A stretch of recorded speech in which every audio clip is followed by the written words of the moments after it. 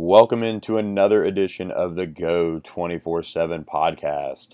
I'm publisher Billy Embody with you guys. A huge week already at LSU with the introduction of Scott Woodward as the new athletic director for the Tigers.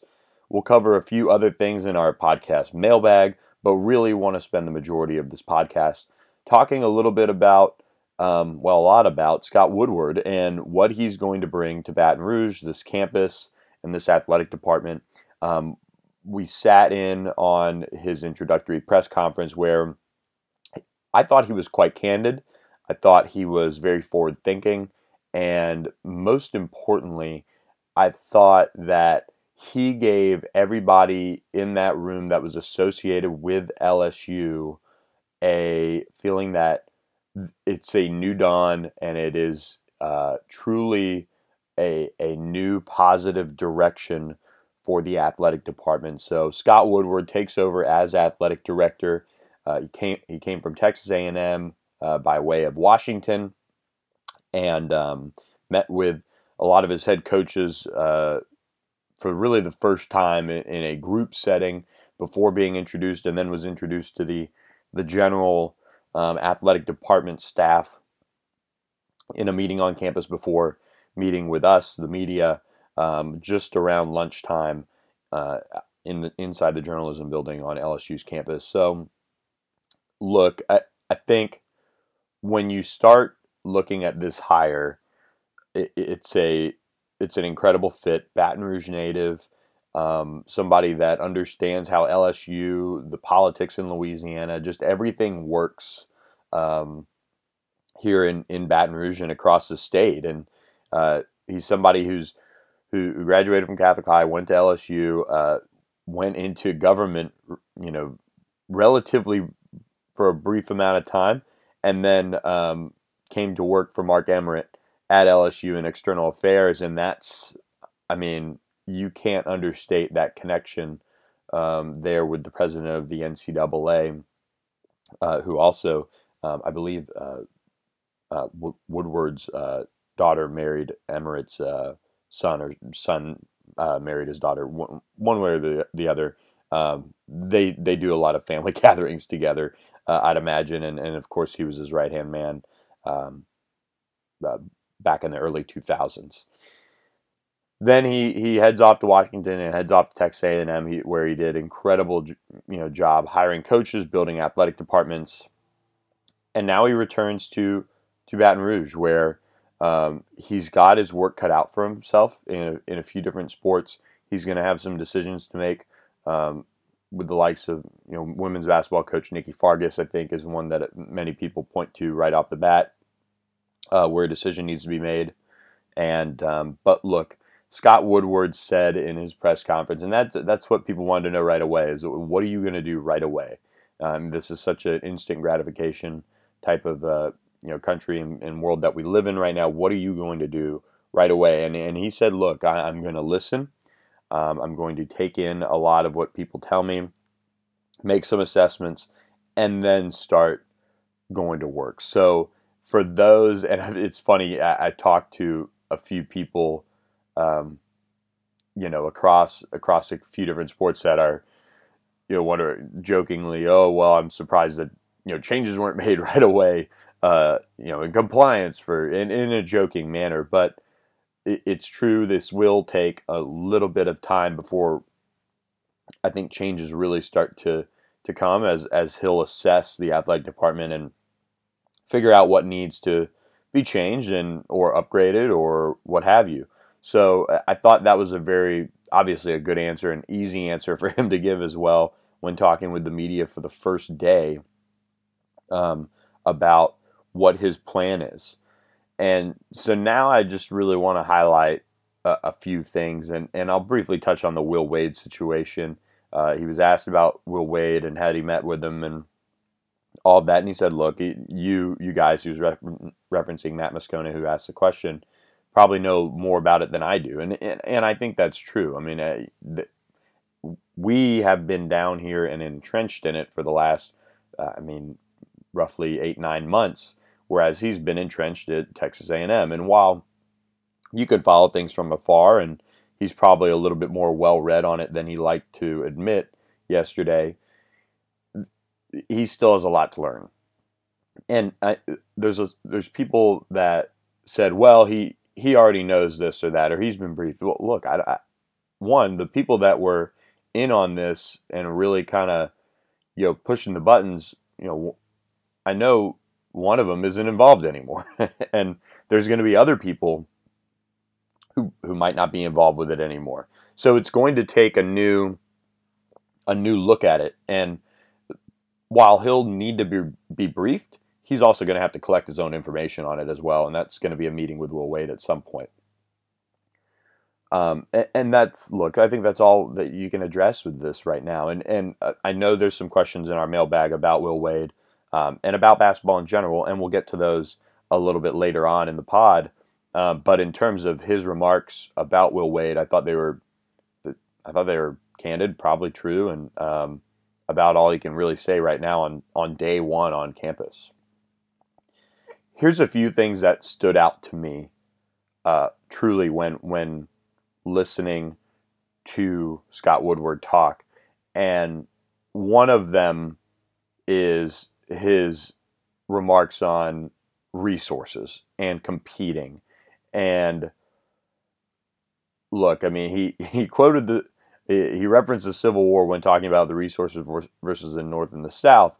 And I thought it was a really, really good quote. So I'm gonna play it for you right now as Scott Woodward addressed really, I mean, what it takes to compete at that level. William Tecumseh Sherman, when he was telling David Boyd goodbye here, and the South was very optimistic about winning the Civil War, and he told General Sherman that, hey, we have fighting spirit here, we have the people, we have what it takes, and this is going to be a short war. And Tecumseh Sherman, in his very, very dour and sour way, says, you got it all wrong. He has the great quote of saying that war is hell, but that's another story. But he told David Boyd, he goes, you got it wrong. He goes, the North has one thing the South doesn't have, and that's resources. And that war was won with resources, not with fighting spirit. So we have to have resources, and we have to have very, very competitive resources. And of course, Scott Woodward referencing there just across the Southeastern Conference and across the nation in terms of what he's going to have to do, and especially with this over $1 billion capital campaign that's going on right now, he's going to have to put his foot on the gas and really get to fundraising. There's obviously some things that are going on with the football program right now that have facilities going on, and those are getting paid for, and those are going to be fine. But look, the PMAC is going to have to be addressed. The basketball facilities are going to have to be addressed. Tiger Stadium seems like there's always things that can be done to upgrade it and all those things. But look, I mean, it's something that Scott Woodward was hired to do, is fundraise, right? I think that's somewhere where Joe Oliva certainly struggled at times to communicate and get people on board. And I think TAF and I think just donations across the board are going to go up because of this hire. It kind of galvanized a lot of the support, and you could tell that just from following it and not necessarily even being an insider, talking with people inside the athletic department on it. You can see that from afar. Another couple things that stood out to me is I really feel like he was very forward thinking. And that was something that when Scott Woodward was hired over these last few days that people talked about, I wouldn't necessarily say people said, okay, this is the LSU just hired a forward-thinking athletic director. They hired somebody that was a great fundraiser, that can hire great coaches, all of those things. And he was very, very candid in how to fix things like game experience, thinking outside the box to improve fan engagement. And so here's one part of really what was a long answer about it and how to get more fans and more people on board, not only in Tiger Stadium, but across all of LSU athletics. It's so much different And we have to figure it out. And I'm going to say something radical here, but we're going to have to embrace everything, and I mean everything. And I'm not going to be a proponent of it, and certainly I'm not going to advocate it here with my boss, King Alexander, here. But we have one that's the elephant in the room, and that's gaming and gambling. It's legal in Mississippi, sports gambling. It's here. We better embrace it because people are going to be doing it. And it's saved the NFL, and it might be a savior for our sports. I don't know that, but at least we have to talk about it. And I know the presidents in their meetings at the SEC are talking about it seriously. How we do it with integrity, how we do it with protections, how do we do it to keep student athletes from being influenced and to protect them. Because it's here, whether we like it or not. And then, hey, do we embrace it for fan experience? I don't know that, but it could be something that we look at. There's really good stuff there from Scott Woodward, and sports gambling and gaming. It was almost like he said it before he said it, where he was not going to advocate for it, but he basically advocated for it, and you could tell he's got a little politician in him in a way, with just kind of what he said and how he handled it. So very, very good stuff there. I think that's something that obviously can, as college sports and as professional sports move forward, that's something that can be certainly engaged more is the sports gaming and gambling side of things. I mean, look, it's going to continue to get crazier and crazier, and there's going to be more and more options and prop bets and offshore, betting with the legalization of gambling might, it's going to become more accessible and all of those things. So anyway, I just thought he was very forward thinking in that regard. And when you look at, also what he said about how he handles criticism in today's world. I think the answer that he gave, and I'll play it for you right now, about paying attention to really Twitter and college athletics and kind of how the culture is going and how you need to highlight some of the good things. And I always remind people, and I always want to talk to you guys honestly, the press. Hey man, only 20% of this country have Twitter accounts. And of those 20%, only 10% are active. And of those 10% that are active, only 2% are hyperactive. So they're creating all this noise and BS that's out there. And frankly, look at it half full. Things are good and things are going well. And we're doing great things, especially at these incredible institutions of higher learning. And athletics is a key part of that. And that's how I feel about it. All right. So those are just some of my thoughts on the Scott Woodward press conference. I really thought, he knocked it out of the park. But with that, we're going to take a quick break from the Go 24/7 podcast, and we'll be right back after this. This episode is brought to you by Progressive Insurance. Whether you love true crime or comedy, celebrity interviews or news, you call the shots on what's in your podcast queue. And guess what? Now you can call them on your auto insurance too with the Name Your Price tool from Progressive. It works just the way it sounds. You tell Progressive how much you want to pay for car insurance, and they'll show you coverage options that fit your budget. Get your quote today at Progressive.com to join the over 28 million drivers who trust Progressive. Progressive Casualty Insurance Company and Affiliates. Price and coverage match limited by state law. Okay, picture this. It's Friday afternoon when a thought hits you. I can spend another weekend doing the same old whatever, or I can hop into my all-new Hyundai Santa Fe and hit the road. With available H-Track all-wheel drive and 3-row seating, my whole family can head deep into the wild. Conquer the weekend in the all-new Hyundai Santa Fe. Visit HyundaiUSA.com or call 562-314-4603 for more details. Hyundai, there's joy in every journey. Welcome back into the Go 24/7 podcast. You can catch all of our work on go247.com. We're a part of the 24/7 Sports Network. Leave us a rating, leave us a review, please, and subscribe to the Go 24/7 podcast. Really, really appreciate it. Sonny Ship, Shay Dixon, also with me on the site, delivering you a ton of big news this week as LSU coaches hit the trail. Both football and basketball, the first live period for basketball begins this weekend. I'll be up in Dallas where the Adidas Gauntlet will hit, as well as the Great American Shootout in Duncanville, one of my really favorite events. It's something that I've been going to almost actually a decade now. It'll be a decade next year. A really, really good event in Dallas that brings out a lot of the best in Texas and just in general. So the LSU coaches will be out on the trail, not expecting any official visitors for the Tigers on the basketball side of things this weekend.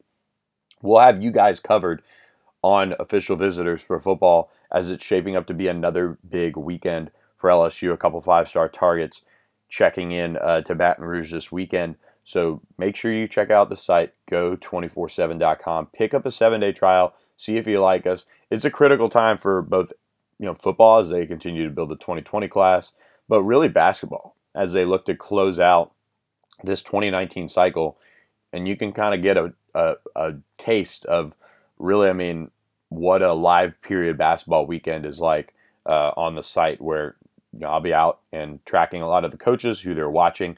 Offers could be going out, and they'll be looking to really get a jump on the 2020-2021 classes as they also work on guys like Trendon Watford and Lester Quinones and Kadeem Sy, who are still in the 2019 class. So with that, I want to transition away. We've talked a ton about Scott Woodward.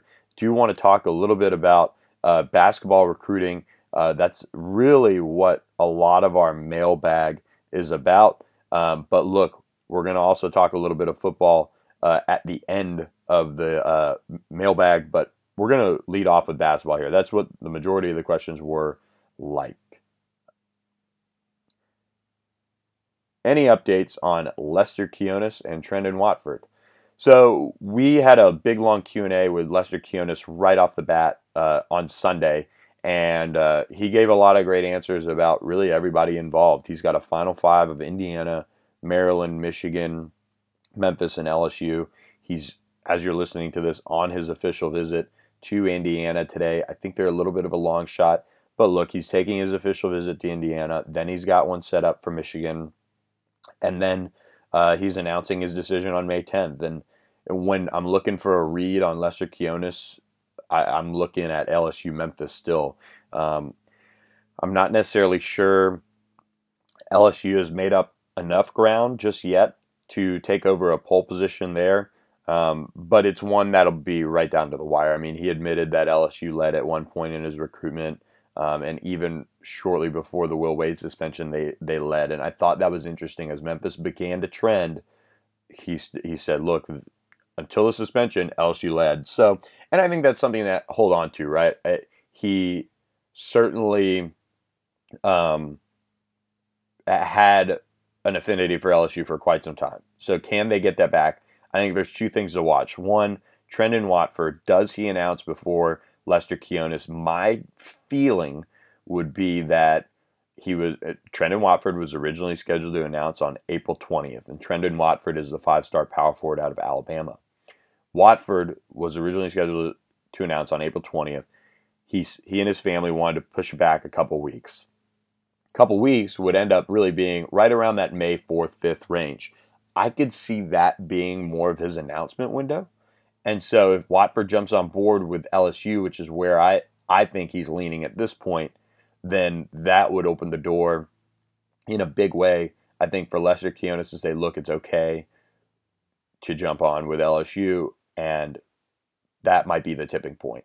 Now, his AAU teammate, Precious Achua, who's a five-star power forward, I butchered his name, but super high energy, athletic as all get out. He kind of reminds me of Emmett Williams a little bit, but he's beginning to trend to Memphis as well. They were AAU teammates this summer, and so Lester and him could team up for Memphis too. So it's kind of, there's some pull back and forth, and how does it all work out? But I can't get a read on Lester as much. I will say I do feel really good about Watford and LSU.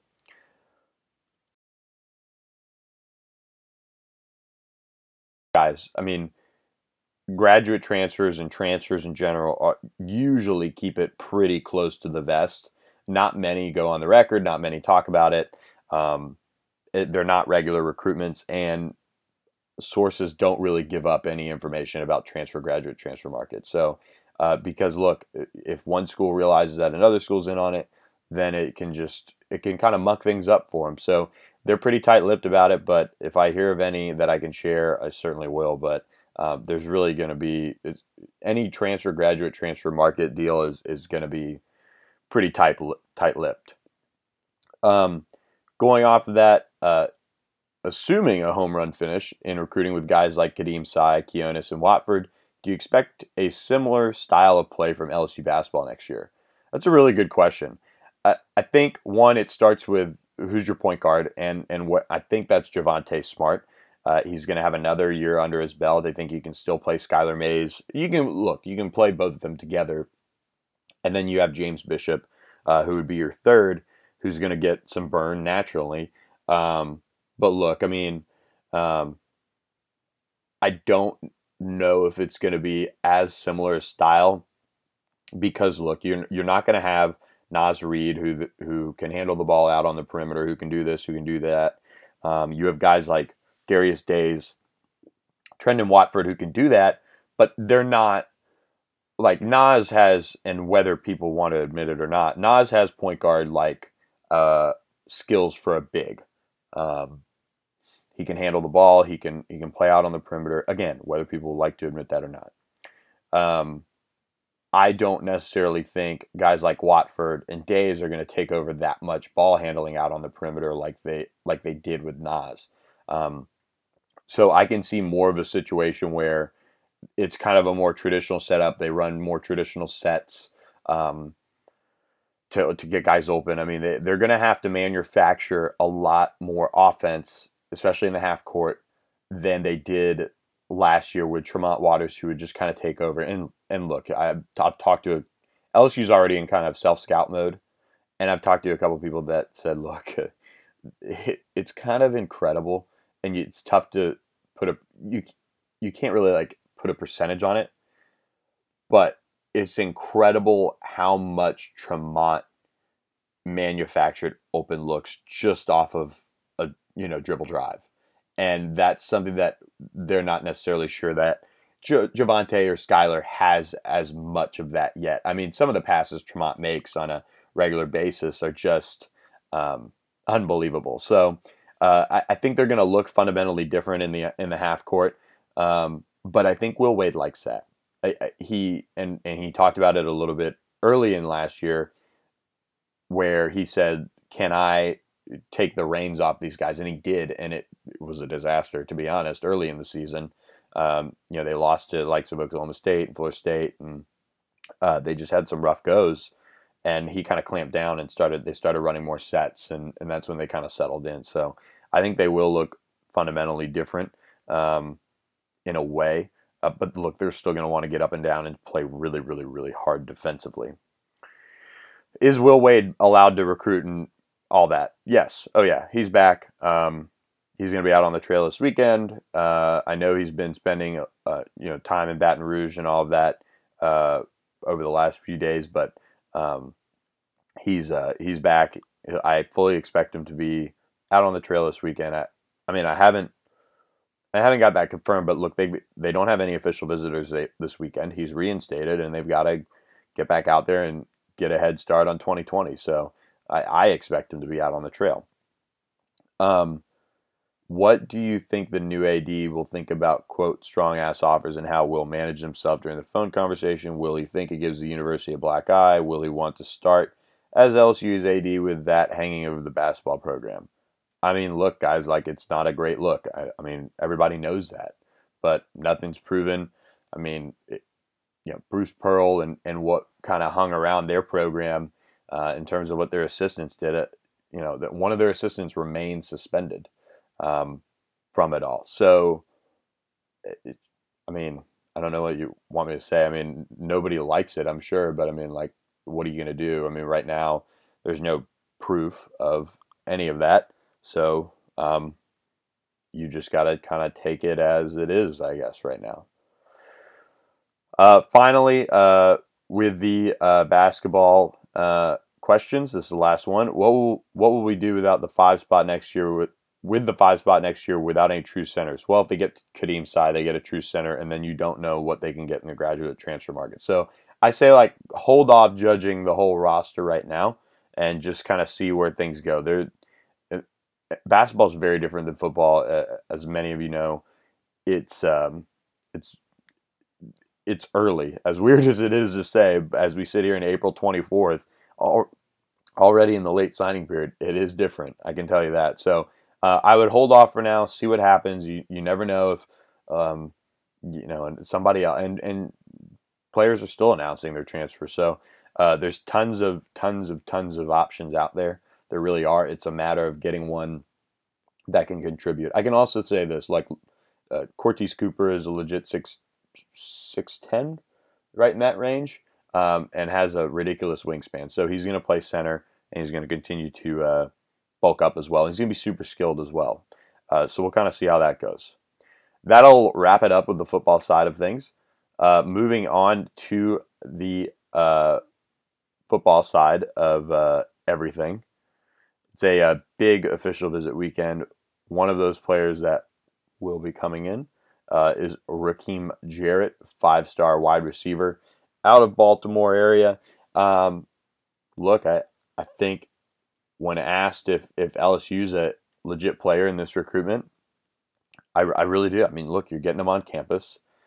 He's somebody that they've done a great job prioritizing, and Coach O has a lot of connections in this area. I mean, he recruited it fairly well, and he's not out of Baltimore. He's out of Washington, D.C., but he's a top 20 overall player. He's number 16 overall in the composite.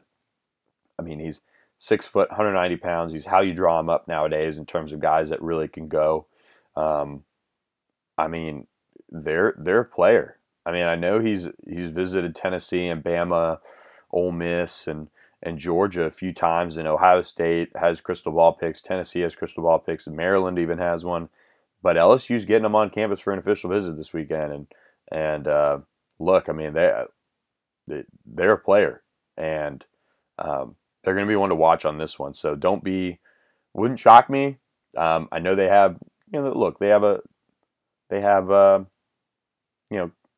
I would say they'll have work to do to get him committed and get him to stick, but they'll have a chance. If they get Rakim Jarrett in, they're done. They're done with 3 wide receivers in the class. Kayshon Boutte is not going anywhere. I feel really good about Jermaine Burton sticking. I spoke with his mom. She ended up not wanting to do a story with us, but she spoke and was great and candid about everything and said, look, no more visits. And she seemed fairly firm on that. So I would say she was really firm, and they're moving back to Georgia as well when Jermaine goes to LSU. But 2, maybe 3. I mean, they don't need to reach on anybody, and so I say 2 to 3 in this class in terms of wide receivers. Who do I think the next football commitment will be in the 2020 class? This is a really, really good question. I could see Demoy Kennedy, the outside linebacker from Alabama, as being the one that could pop next. I mean, LSU just lost Jaden Navarrete, which I think, look, I mean, Navarrete, sometimes these athletes, and we kind of saw this with Dan Treasy Scott, they worry me in terms of fit.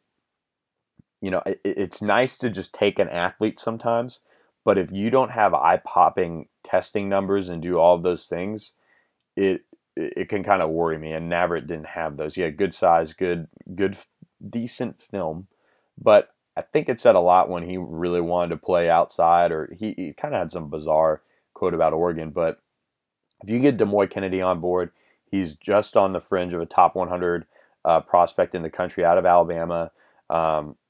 It's somebody that they're very, very high on. That would probably be my best bet as far as who could pop next for LSU. So that'd be the one to watch for me right now is Demoy Kennedy. As far as Justin Flo, he's a 5-star linebacker.